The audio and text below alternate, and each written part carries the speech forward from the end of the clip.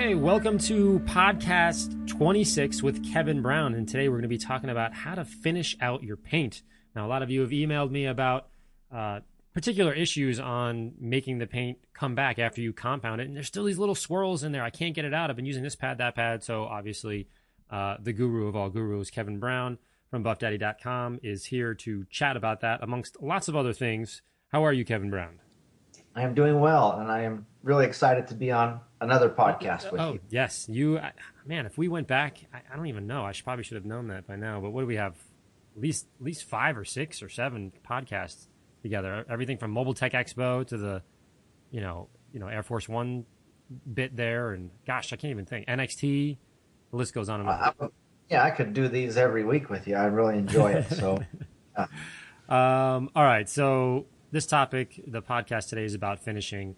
And, it's funny when I'm, at the car shows or at SEMA or whatever, people come up and say, oh, you're, the guy from YouTube, or, oh, cool. And half the people come up and say, I listened to your podcast. I never thought it would be as helpful as it is, but I guess people are listening to it while they're detailing, which is probably a good idea. Keep your hands moving, keep your brain thinking, and, pour some good stuff in there. And today, obviously, finishing is a huge deal.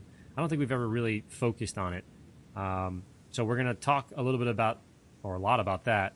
But beforehand, I know you guys have been asking me, and I guess I'm going to answer you via podcast instead of email, the training program.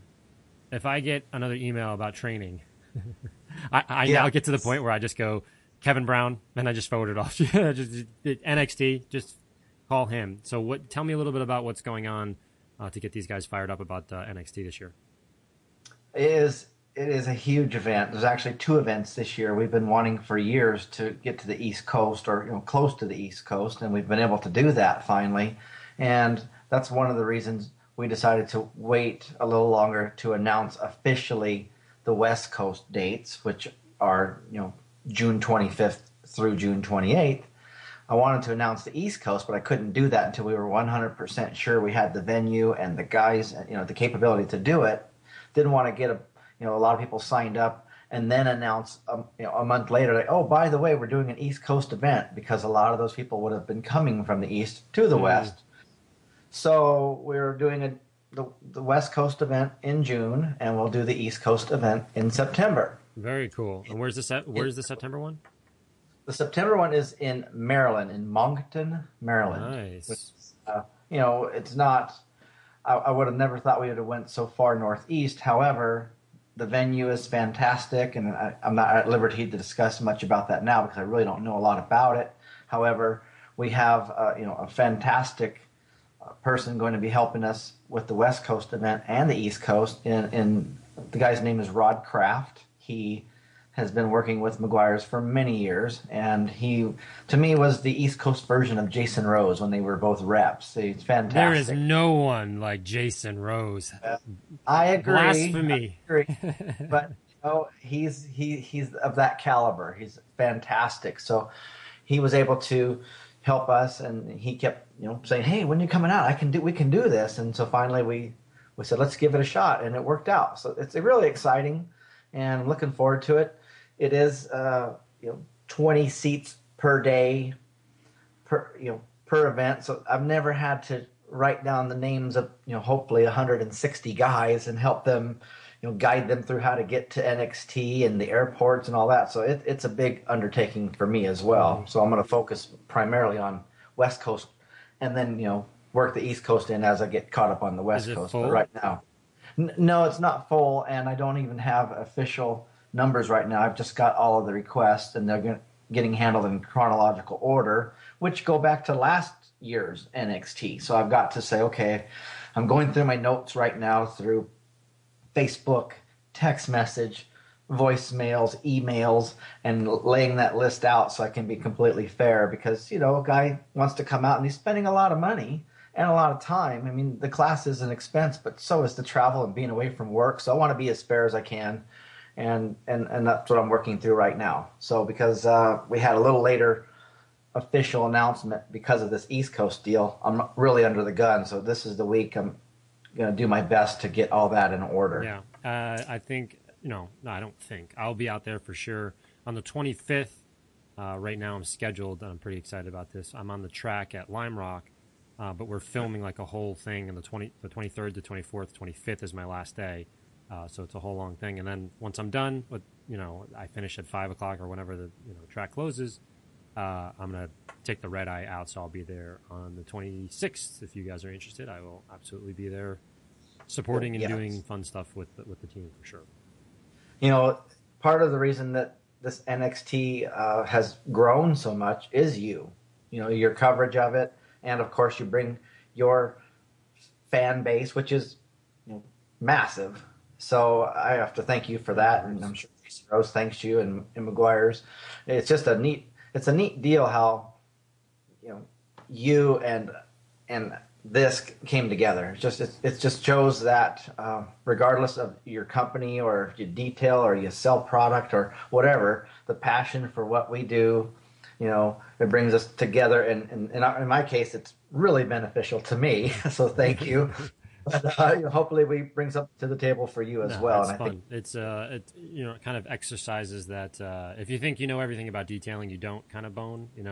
Every time I go there, you see me, and Jason makes fun of me all the time because I take notes and I take notes. I have to write it down for me to understand it. So I just have like briefcase full of notes, and it helps kind of trigger things that I didn't think about in the past, and all that kind of stuff. So yeah, I'm getting a lot of use that way because at the end of the day, I'm still detailing. So it's super helpful. And speaking of Jason Rose, this morning, so yesterday we had a family baptism. My godchild is just an amazing event. So we baptized her or whatever, and my mom was in town. I haven't seen her in a while, and she's going back up to Lake George, and I wanted to make sure she got there. So this morning, I texted my mother, so I thought, and said, I hope you got there. It was great seeing you.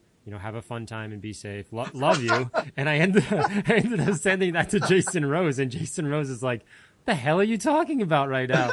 He's like, "Well, I'm in, I don't know where he is, in Dubai or something like that, and I'm glad that you miss me and all this kind of stuff." I was like, "Sure." He's probably thinking, "I'm really glad you brought this up because I've been meaning to tell you the same kind of thing, but I've been scared."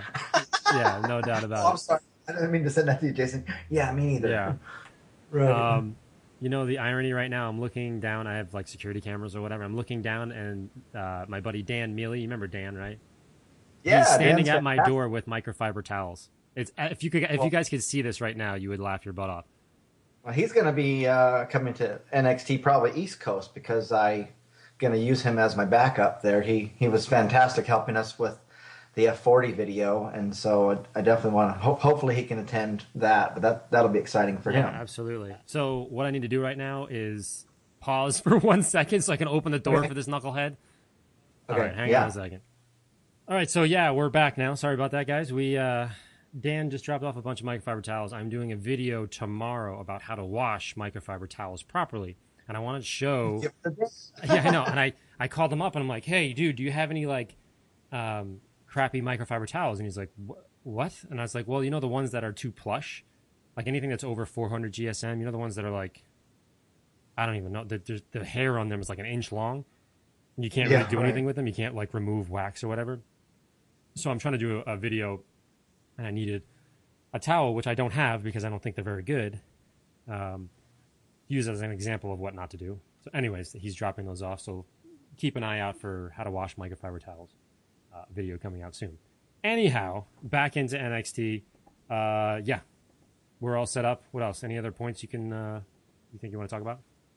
About NXT, I think it's going to be followed on my Facebook page. That's the only place I'm actually putting up information that's new. I'm not on any forums doing it, but it's shared. It's shared quite a few places. So I should have said that the official dates are June 25th through June 28th for the West Coast event in Irvine, and the East Coast event September 24th through September 27th in Moncton, Maryland. And those are all one-day complete classes. I was going to ask that. So people, I can only do one day, and that's okay. You don't have to sign up for the whole block or whatever. That's right. So as an example, Thursday, June 25th is a standard NXT class. That's a one full day complete class. The next day would be an advanced class, which you can only attend if you have already attended a standard class. Each class is a separate fee. And so, yeah, and then it repeats again on the next two All right, days. they can And email you for how much it costs and all that stuff. I mean, you're welcome to say yeah, it now, but I'm not putting you on the oh spot. no, it's fine. It's different on East and West because of the expense for me to get out there and ship things and whatnot. But yeah, all the information can be got by Facebook or text message or email. The usual. Got you. All right, let's hop into the meat and potatoes for today. Now, finishing off paint, you are widely considered, and more importantly, I consider you the expert in polishing and certainly finishing. Now, I'm going to set the stage, and it's going to be very broad because every car is different, etc. But I'll give you the broad question that I get from most people, and I'm sure you can handle it. And the question goes, all right, so I have black paint, and I'm not really sure if it's hard or soft. I'm kind of like, sort of new to detailing, but, I watch your videos and that kind of thing. So I'm compounding the paint, and I'm using a microfiber cutting pad, and it actually removes all the scratches really well. And then what I'm left with is a little bit of a little white haze, but all the bigger scratches, and there's some, random isolated deep scratches, rids that are still there, but I'm okay with that. And now I want to go to polish it. And when I go to polish it, I can't seem to get the white marks out or the very little tiny. I can get a lot of it out, but if you look closely with the light, you'll see tiny little circles or it's just not perfect. So, Larry, what do I do? And I go, call Kevin Brown. So, They do. but no, I try to give him an answer, but it's never the same as yours. So I sort of set the stage, and that is, again, I'm using kind of a very large example because each car is very different. But how would you respond to something like that? Like, what's going on? Well, I first would say that my procedures aren't the only way that you can dial in paint to near perfection. It's just that I'm on the cutting edge because I talk to so many guys and they're working on all sorts of paint types and using all sorts of machines and pads and liquids. So, and I talk about this almost every day. Therefore, I'm very interested in and up to date and try different procedures and find out what works and what doesn't. Trial and error, just lots of trial and error. So I've become pretty good at troubleshooting over the phone. And in the older days when we were all working on single stage paint, this wasn't as big of a deal because, as an example, if you had a black paint job and there was haziness or very fine scratching left over from the polishing or the pad, it was black. It was still black. It was just flat, dull black. It just didn't show up as much as base coat, clear coat black that scratches white. So it just had become, when base coat, clear coat became more popular, it really became noticeable. And as times moved on and paint systems have changed, some are very prone to the hazing depending on the compound or the polish or the procedure or the pad. And so this has become the number one most problematic thing in terms of paint polishing. It's not the cutting. Once in a while you get the cutting, like, I can't cut this paint. It's the hardest thing I've ever seen. No matter what I do, it's like, hey, double or triple up the compound. I'm like, oh, that worked. Great. What about the finishing? It always comes down to that even some of the best guys in the country are having problems with. So what we're doing now is taking a minimalistic approach, trying to not bite into the paint. And just from thinking things through, you'd say, well, if I use a lot of polish, I've got a lot more abrasive in play if it happens to be an abrasive polish. And most of them are. There's very few that are not. But I've learned a lot myself by doing this, and so it's gone to an extreme point to the point that we're using almost no polish for these very problematic paints. Now this latest variation of this, it's been around for a little while now, but basically 12 drops of Meguiar's Ultra Finishing Polish M205 into a quart of water. And it's a mind blower. It's like, what are you thinking? We don't polish with water. Nobody ever polishes with water. And in fact, if you look at some of my old articles, the last thing I said to ever do was use water, because I was of the mindset like, hey, don't use water. You're going to rinse away the polishing oils, the things that help resist scouring. That, don't be a fool. And now what am I doing? Like, I've changed my mind completely. Now don't use almost any polish. Use mostly water. So things have changed rapidly partly because I'm paying a lot more attention to it, at least for me. And So, the paints have changed significantly since probably that article came out as well. oh yeah, it's hard to keep up, and that's the thing is, you don't expect to learn each paint type or what polish to use, and you can't, even if you call a guy and say, "Hey, Bill, well, what did you use on that Subaru that you finished out so well?" And he could tell you exactly what he used, and it's just not going to replicate, either because it's not truly the same exact paint, or he used a little more polish, more pressure, different machine, different pad diameter. There's too many variables to be able to say, here's what I did, and replicate it. However, we are doing that in this procedure to a degree, but it's one of the things that we can control.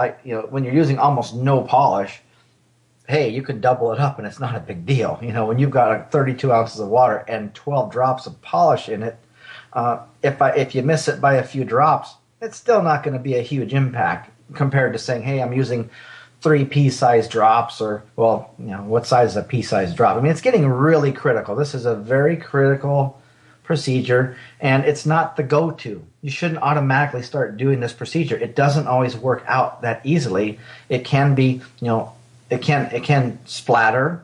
It's just not it's not where you start. You start where we always have been, by the recommendations on the bottle, and then if that doesn't work, then we make some adjustments, less or more, different pad, different speeds, things like that. But this is the extreme where you have tried everything and it's not working, and the guy calls me and I have to start at a baseline at some point. So we start essentially at almost nothing, 12 drops of 205 into a quart of water.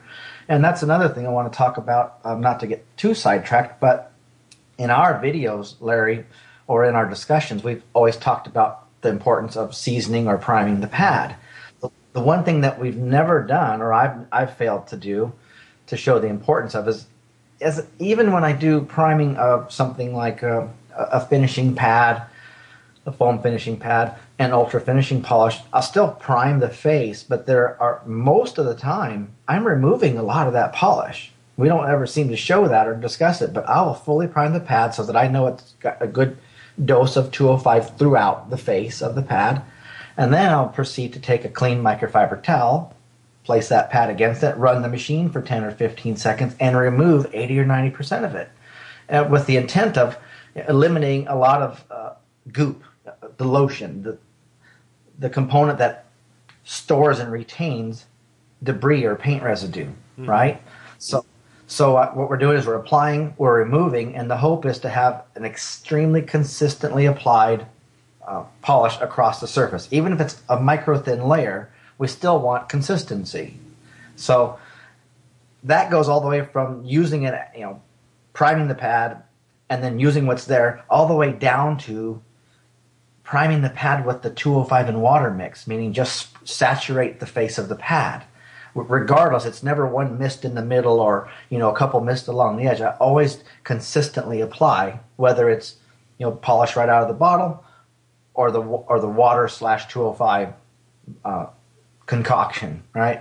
So that's really important to have a consistently applied polish, regardless the dilution. All right. So the guy who's listening now, he's saying to himself, "Okay, all right, Larry and Kevin are talking about finishing. All right, so I'm going to keep this in the back of my mind. The cars that I've worked on, for some reason, they come out and I'll use whatever compound I'm comfortable with and whatever polish, and then the paint looks perfect, and I go on to seal it and protect it or whatever. But going down the road, I know that when that happens, I'm going to need to use this weird trick that they're talking about.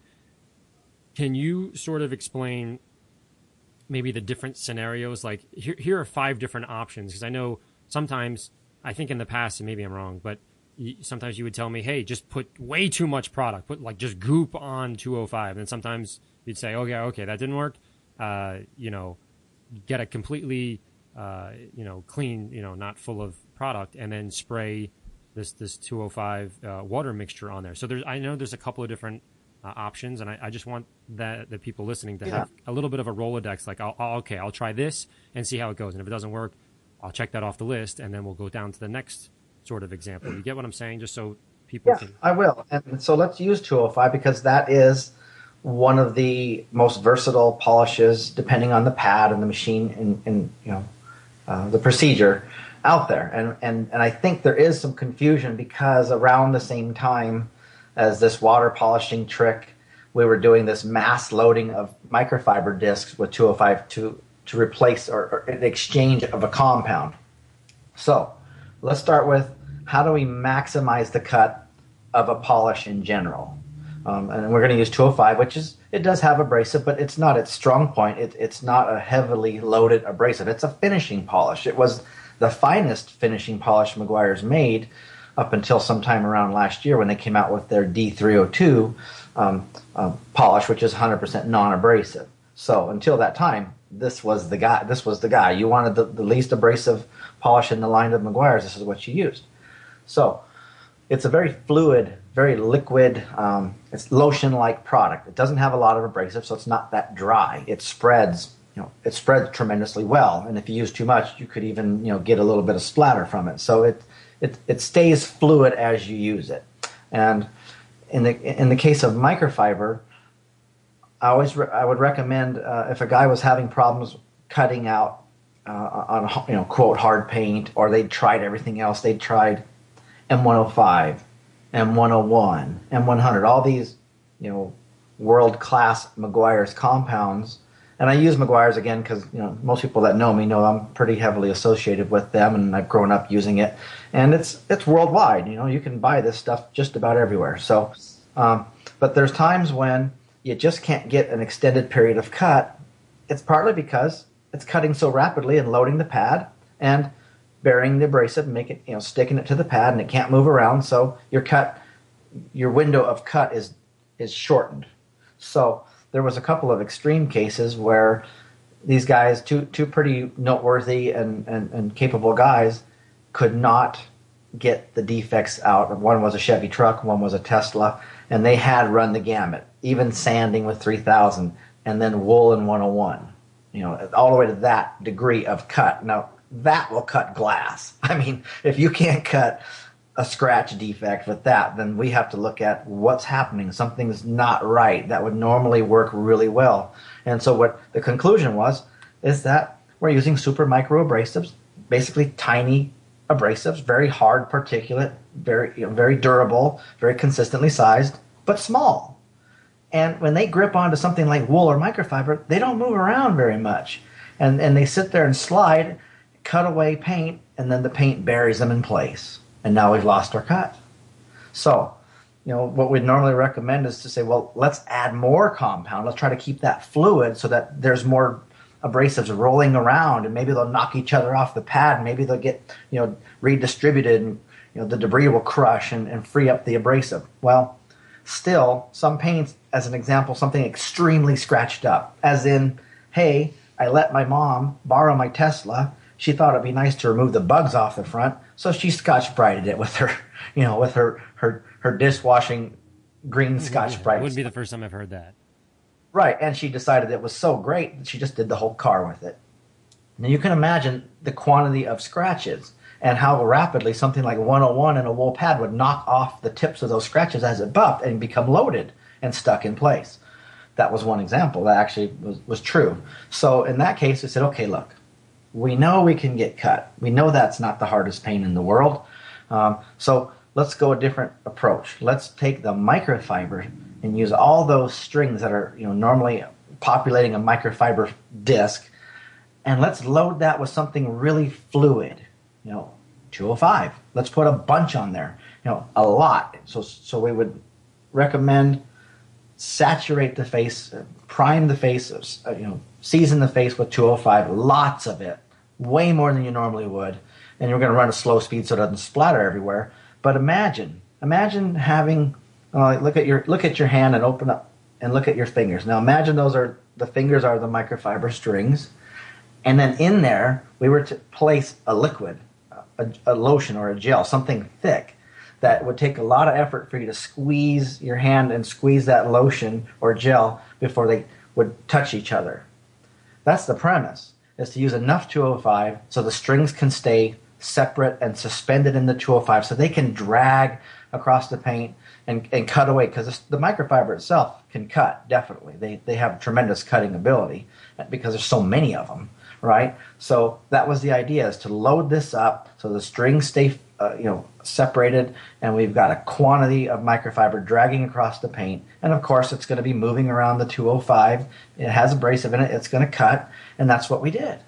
And it worked tremendously well. So there are situations now where this is a go-to for some guys. It's become such a simple procedure. You run low speed, not a lot of drama. It's not dusty. You don't overdo it. The temperature's low, and it's become a favorite of some guys out there. It's not, and I never recommended that you replace compounds. You don't start with that every time, but there's just some guys that have become accustomed to it and really like it. So that was out there.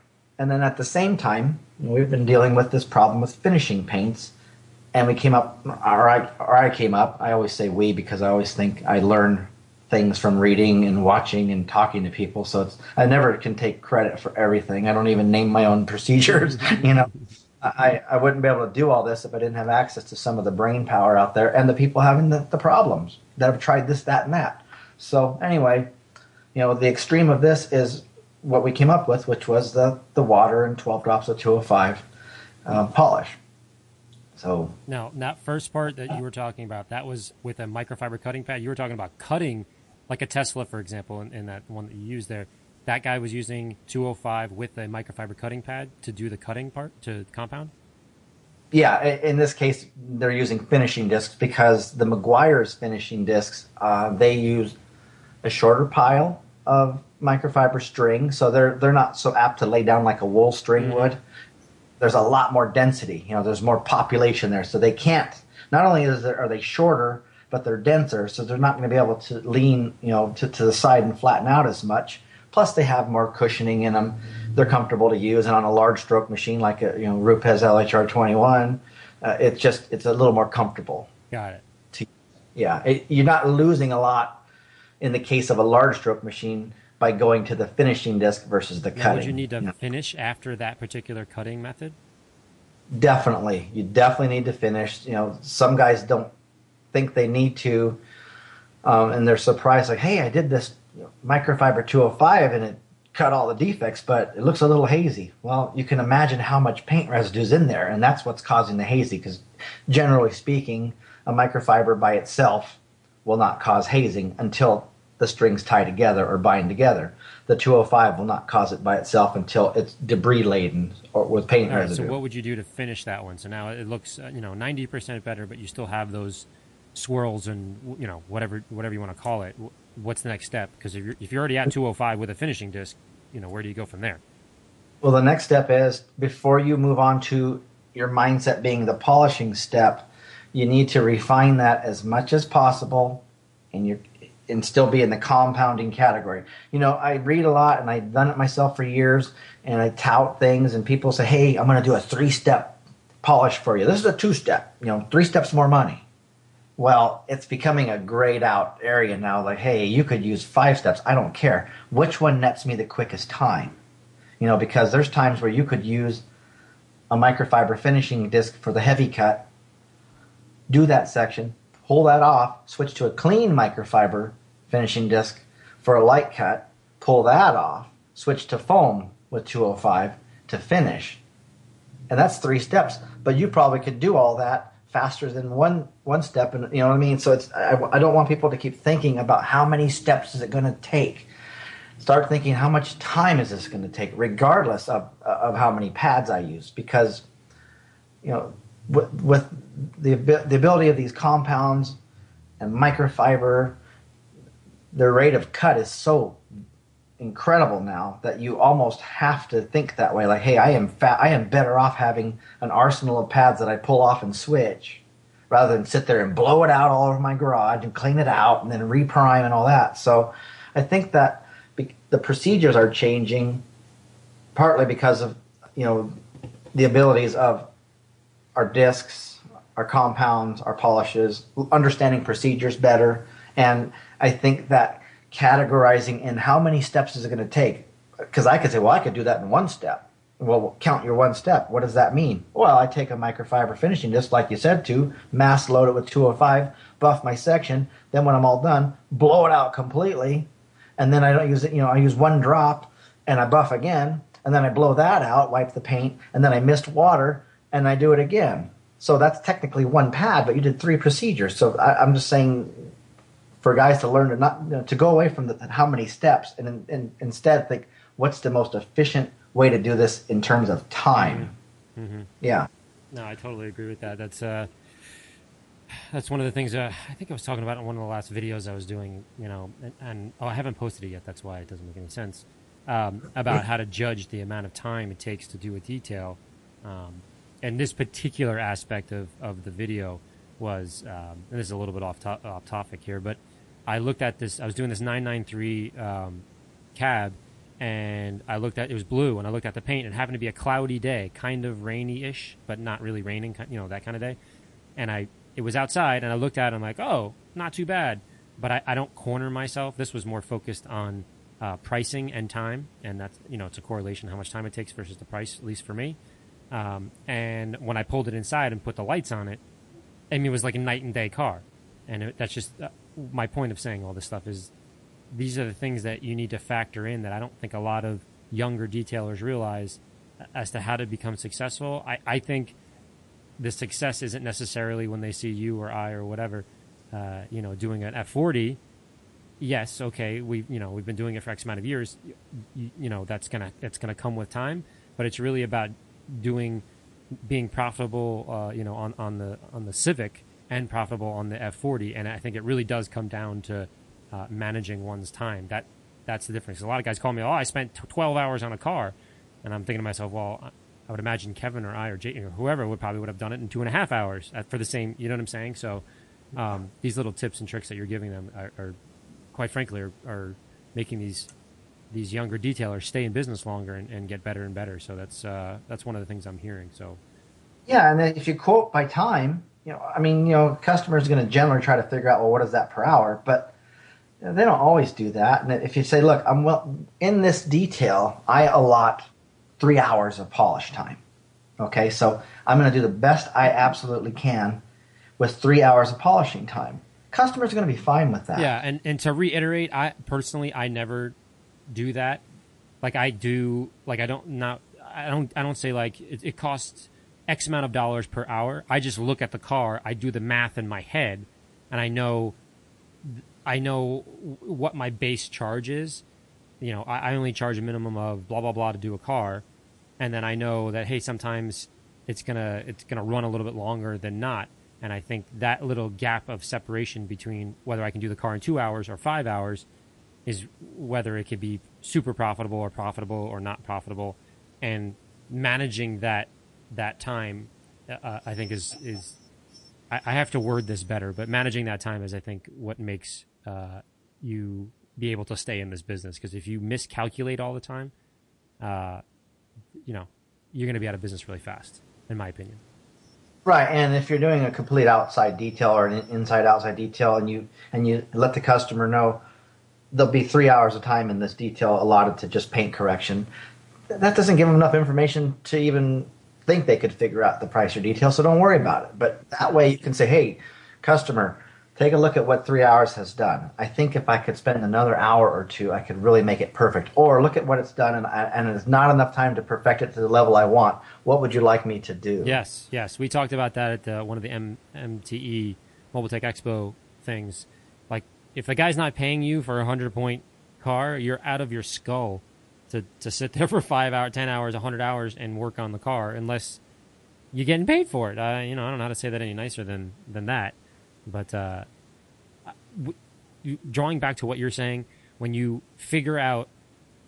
time it takes you to figure out the car becomes shorter and shorter because you become more educated and experienced, that's when things start to take off. So when I'm sort of talking to younger guys or whatever, I feel like you spend your time figuring out how to complete.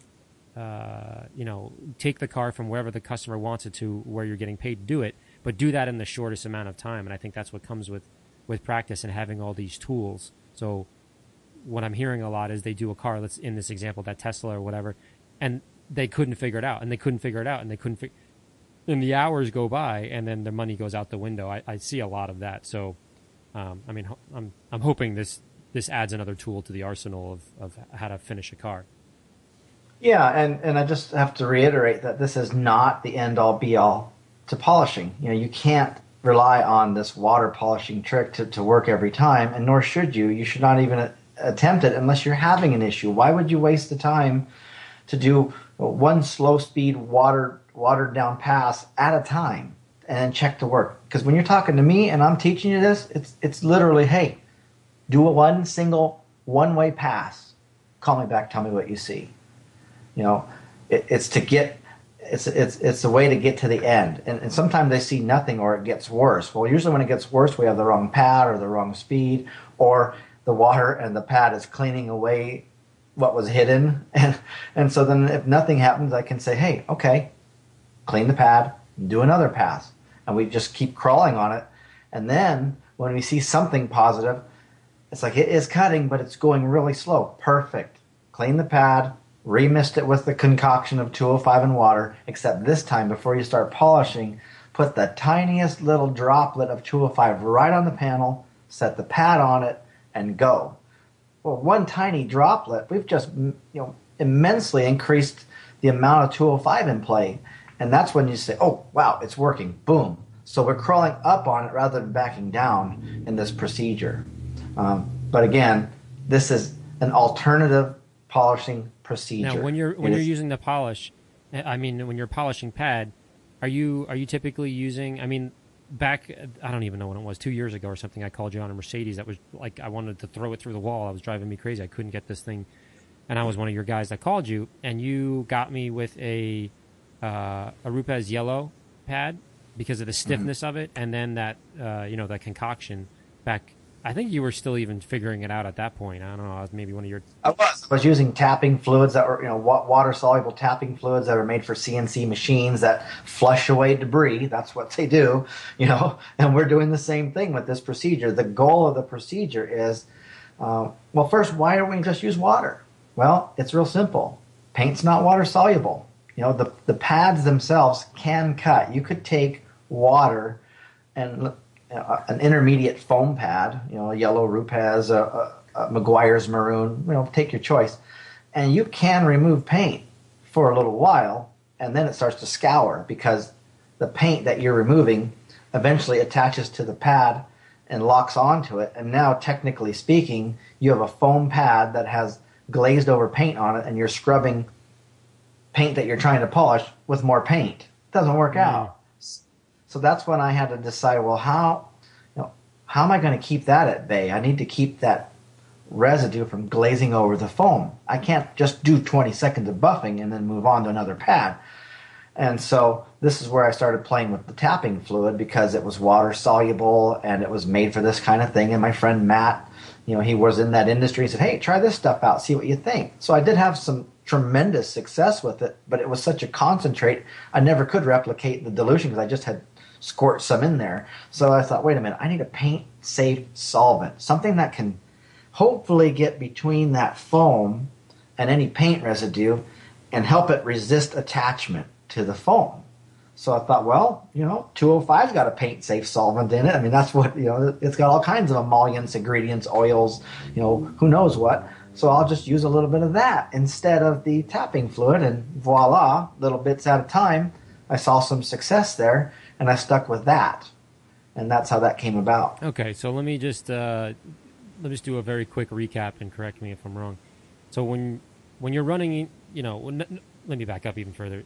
None of the things that you're saying is hard and fast in stone. This is just something that is sort of new, meaning the last couple of years or what have you, that you've found success with. And then what we're talking about is finishing out the paint when there is an issue. I think, 8 out of 10 times when I'm detailing a car, I don't really have an issue. Like whatever compound I'm using works pretty good, and then whatever polish, it looks great. Only thing that I sometimes need to do more often than not is either spend a little more time in one section or another. You know what I mean? If there's more scratches or you need to, you get what I'm saying. So it's a time issue, but it's not like it's not coming out. I just got to spend a little bit more time. So that's what happens to me 80% of the time. Now, the rest of the time, let's call it, the last 5%, you can't get those little swirls out. So what you're sort of bringing to light here is you can use a foam in this example. You can use a finishing pad with 205, right? Is that what you said the first one little example was to attempt? You can use a Rupes Yellow. I know that worked for me with 205. Let me 205 with water. What are we calling that? Is there a name for that thing? You got to come up with a name. I thought of H205. A couple of friends have mentioned it. I think a guy last week actually posted the H205 method. All right, well there you go. H205. That gives something to hang your hat on. Whatever. It's now officially coined H205 by Kevin Brown. Well, that's why he put it down on a message, and I thought of it a few times. But yeah, I guess it's the easy way to reference it. But I'm getting so many texts and emails and Facebook messages about this. And there's a lot of confusion. Guys are trying this and they're saying, hey, I'll just dilute the 205. Which, initially you would think, well, why waste all the time water spritzing, and I'll just dilute my 205 from the get-go. But that's not the same thing. This is a procedure. Maybe technically speaking, you're diluting 205, or you're adding 205 in water, so you're diluting 205, but it doesn't work that way. That's not what we're not trying to make 205 more soupy or more less or with more less viscosity. That's not the goal. The goal is to protect the foam from letting anything stick to it. And now, if you're still using gobs of 205, it can hold and absorb and retain the debris. And we're talking about, like you said, finishes that are pretty darn good. They have that haze look. They've got that grayish hue on a black car. They've got the white. They make reds look pinkish, right? And we're trying to clear this away, and it's so fine, and it makes you second guess that you know what you're doing sometimes. Like, wow, I thought I was pretty good until this. Yeah. Wow, what happened? That does get a hold of me sometimes too. Let me ask you this last question as we're wrapping up. Tell me the difference between what we were just talking about in terms of the H205 versus when you just use a supplemental wetting agent when you're compounding. How can you make a correlation or a discorrelation? I don't even know if that's a word.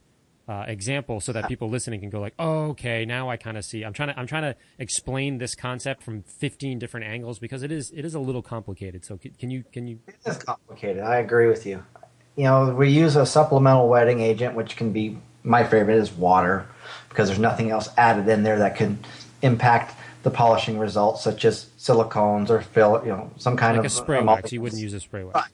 Right. And, some of these spray-on products have polymers and silicones. They're very, very slippery. So they actually affect the cut, especially if you're talking about super micro abrasives and very soft pads, right? You start making stuff slip around, and now things can't grip to the pad like they used to, and it changes everything. Plus, it hides what's actually happening. So water is a good base. And when we spray water onto a panel while we're compounding, it allows a connection between the paint and everything stuck to that pad. It basically creates a drag section, and it drags the product back out of the pad and lets you reuse it again. That's what we're using that for. In this case, we're starting with a pad with nothing in it. There's nothing to drag out.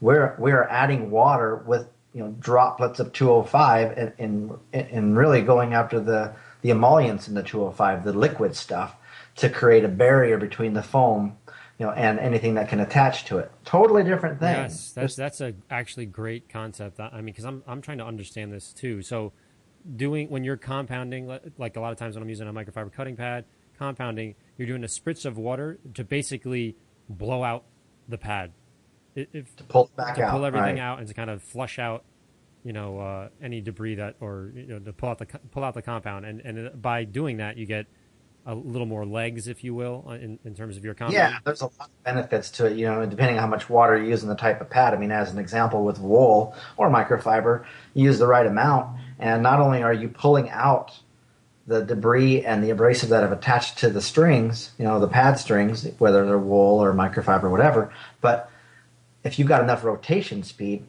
and there's enough water present, the strings start to align with each other and lay tightly packed side by side, and they'll start leveling better. And they'll literally start taking, peaks and valleys out and level to a higher degree. So there's ways to use water spritzing to increase leveling, or to just increase the level of the amount of time that you can continue to compound, or to use less compound. I mean, flat out, if you're able to reuse a compound 2 or 3 times that is stuck to the pad where you normally would have kept applying product, your pad's going to stay lighter, and it's going to be able to be used longer before it needs to be cleaned. So there's a lot of benefits to it. Yeah, that analogy, or that example that you gave, that part really kind of solidified it for me, because I'm trying to think about what people might say and what confusion areas and supplemental wetting agents versus this. Having you explain that, I think is very helpful. And one other thing, if you don't mind, a lot of occasionally when somebody reads about this procedure, they have a concern of the quote breakdown unquote of the abrasives. Like, hey, well, there's just not enough time for that to break down, and so I'm concerned I'm going to have scouring. Well, the mindset needs to change. First of all, you're polishing automotive paint, and the compound or the abrasive in your polish is aluminum oxide, one of the hardest materials known to man or created, by man. So the chance that a compound or polish that was designed by, very, very reputable companies and people to polish paint away, in making a better, smoother surface, the chance that won't work is really slim. Secondly, if you're only going to do 1 pass or 2 passes, there's not a lot of quote breakdown time anyway. So the idea behind breaking down, I think, has come from back when we used a lot of diminishing abrasives, where if you want a good visual, and you had a bunch of rocks and some mud, and you stuck it all together and made a big dirt clod. There's your abrasive grain, and if you threw it on the ground and busted it apart, that's when it diminished in size.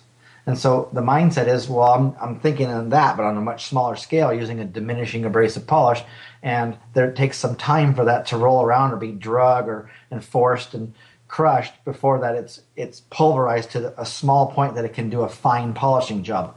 Well, what if we just started with sand? Compared to rocks, and then made a huge dirt cloud. What if we started with the tiniest, most refined sand in that same idea and never did clump it together? We just threw it in, and just took it in our hands and dropped it on the ground. It's already refined. It's already as small as it's going to get. And that's the thing, is our abrasives today that are being used in our compounds and our polishes are so refined and consistently sized that they're finer than the best polishes from 5, 6, 7 years ago. So you're starting highly refined already. And the more you use those, if there's a chance they're going to become diminished or changed in shape, that's not a good thing. And more than likely what happens is, as you polish away, you're introducing remnants of paint residue into this lotion-like substance that's our polish, and it's clumping those together and reversing. It's like reverse engineering, like making bigger, more inconsistently sized grains. So that's what you don't want. So anybody that's got the mindset that, hey, that's never going to work because there's just no time to break the polish down properly, it's false. And further, you can look at the term breakdown as taking the whole emollient, the whole polishing system, the liquid portions, the oils, the petroleums, and the abrasives, and busting that apart, the emollient breakdown. We've done that already in the water, if we're using that water polishing method. So either way you look at breakdown in this case, when you're referring to this H2O5 procedure, there's just no validity in the argument. We've handled everything. We're going for the most extreme, finest, difficult to finish out paint, and we're trying to make it perfect. And part of this has come along because coatings. You think about it, Larry, in the old days, and even if you're using just a wax or a glaze and a wax, those are designed to temporarily hide, fine scratches and haziness, and that's fine. But when you start doing coatings, and you have to make it perfect before you apply a semi-permanent coating over the paint and you lock in haziness, you got a big problem. Same thing happens with clear bras, by the way. I do a ton of that, and you can't just slap a clear bra on it. It's same thing as a coating. You basically put a piece of glass underneath something, and you're going to be looking at it for the rest of your life and drive you nuts. So yeah. That little refinement stage is more important than going, you know what, we'll throw some wax on it, it'll be fine. It doesn't work anymore. That's a great point. Yep. All right, we're rounding third here. We're at about 51 minutes. So I just want to make sure everybody knows NXT. They can find it. Is there any information on BuffDaddy.com? No, there's not. I haven't put anything on there. It's all been through word of mouth and the Facebook and the Facebook detailing groups. If there's some guys out there listening and they're not on Facebook and not looking at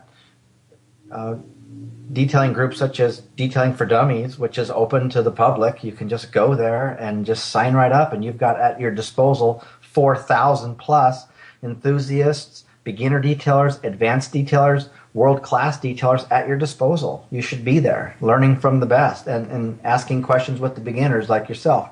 So I definitely recommend people go there. That's where the action is. And there's several other really high caliber detailing, Facebook detailing groups that I'm involved with, and you are too. And so anyway, my main form of supplying information about NXT is through Facebook and on my Facebook page. But of course, you can always email me, text message me, or call. And it's getting a little more difficult to get back to those right away. You're preaching to the choir over here, my friend. Well, before I knew Larry Casilla, I could never call. Now that I've had such fantastic success thanks to you, it's been a blessing and a curse, because wow, I'm sorry it's been 2 or 3 days since I got back to you, because I sometimes I get either just forgetful or concerned that, hey, I'm on the West Coast and it's 9 o'clock on the East Coast. I'm not going to call that guy now, and then it starts all over again. But anyway, I'll do the best I can to get you the information. And, it's easy to get. Just, like I said, get a hold of me or get on Facebook, and it's all right there. And I'll be the one to mention it because you never do.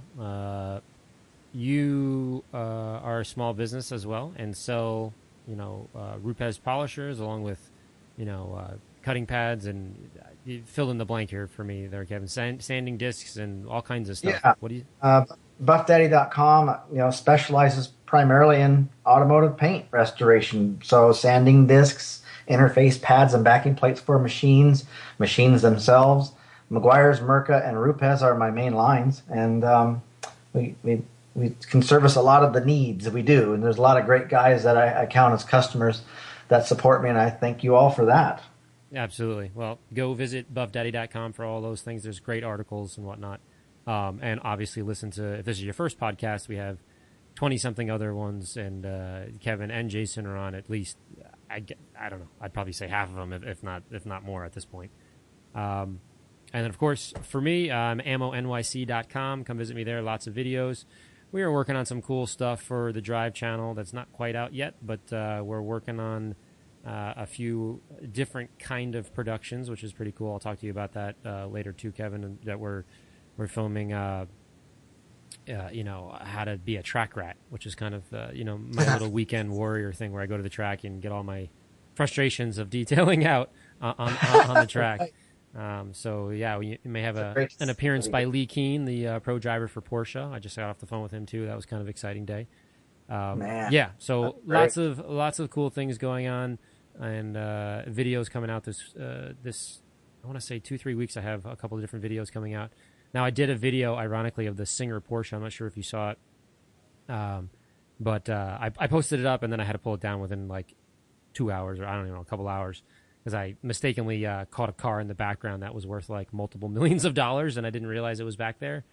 And he's like, "Can you not do that?" And I said, "Sure." So I'm re-editing it, so a lot of you have emailed me and said, "Where is that video?" It'll be up at some point. I just got to, surgically remove that out of the picture. But nonetheless, it was a pretty cool car. As always, guys, you know where to reach me, Larry at ammonyc.com. I want to thank my sponsors, Jalopnik, of course, Total Oil. I use Total Oil in the Porsche. Fantastic stuff. Bray Kraus, a really good they make front strut bars and all kinds of things like that. McGuire's has always helped me out. Detailer's Domain, and of course BuffDaddy.com. If you have any questions or concerns, you know where to reach both of us. As always, my final thank you is to Kevin Brown for spending some time with us and explaining a wildly helpful method and technique, but at the same time, it's still pretty complicated and it's still kind of new, which is cool. You know what I mean? It's in terms of detailing. Detailing's been around since 1752 or whatever, for hundreds of years or whatever. But this concept is still in our lifetime. So it's cool to talk about it, and I'm sure there's gonna be a lot more to talk about because I think every day something's changing. I'm sure your brain will come up with something in the middle of the night that'll change the game again. So thank you. We'll just apply it. Well, thanks for having me again, and I look forward to the next podcast. Coming up soon. All right. As always, we'll talk to you guys soon. Thanks for listening.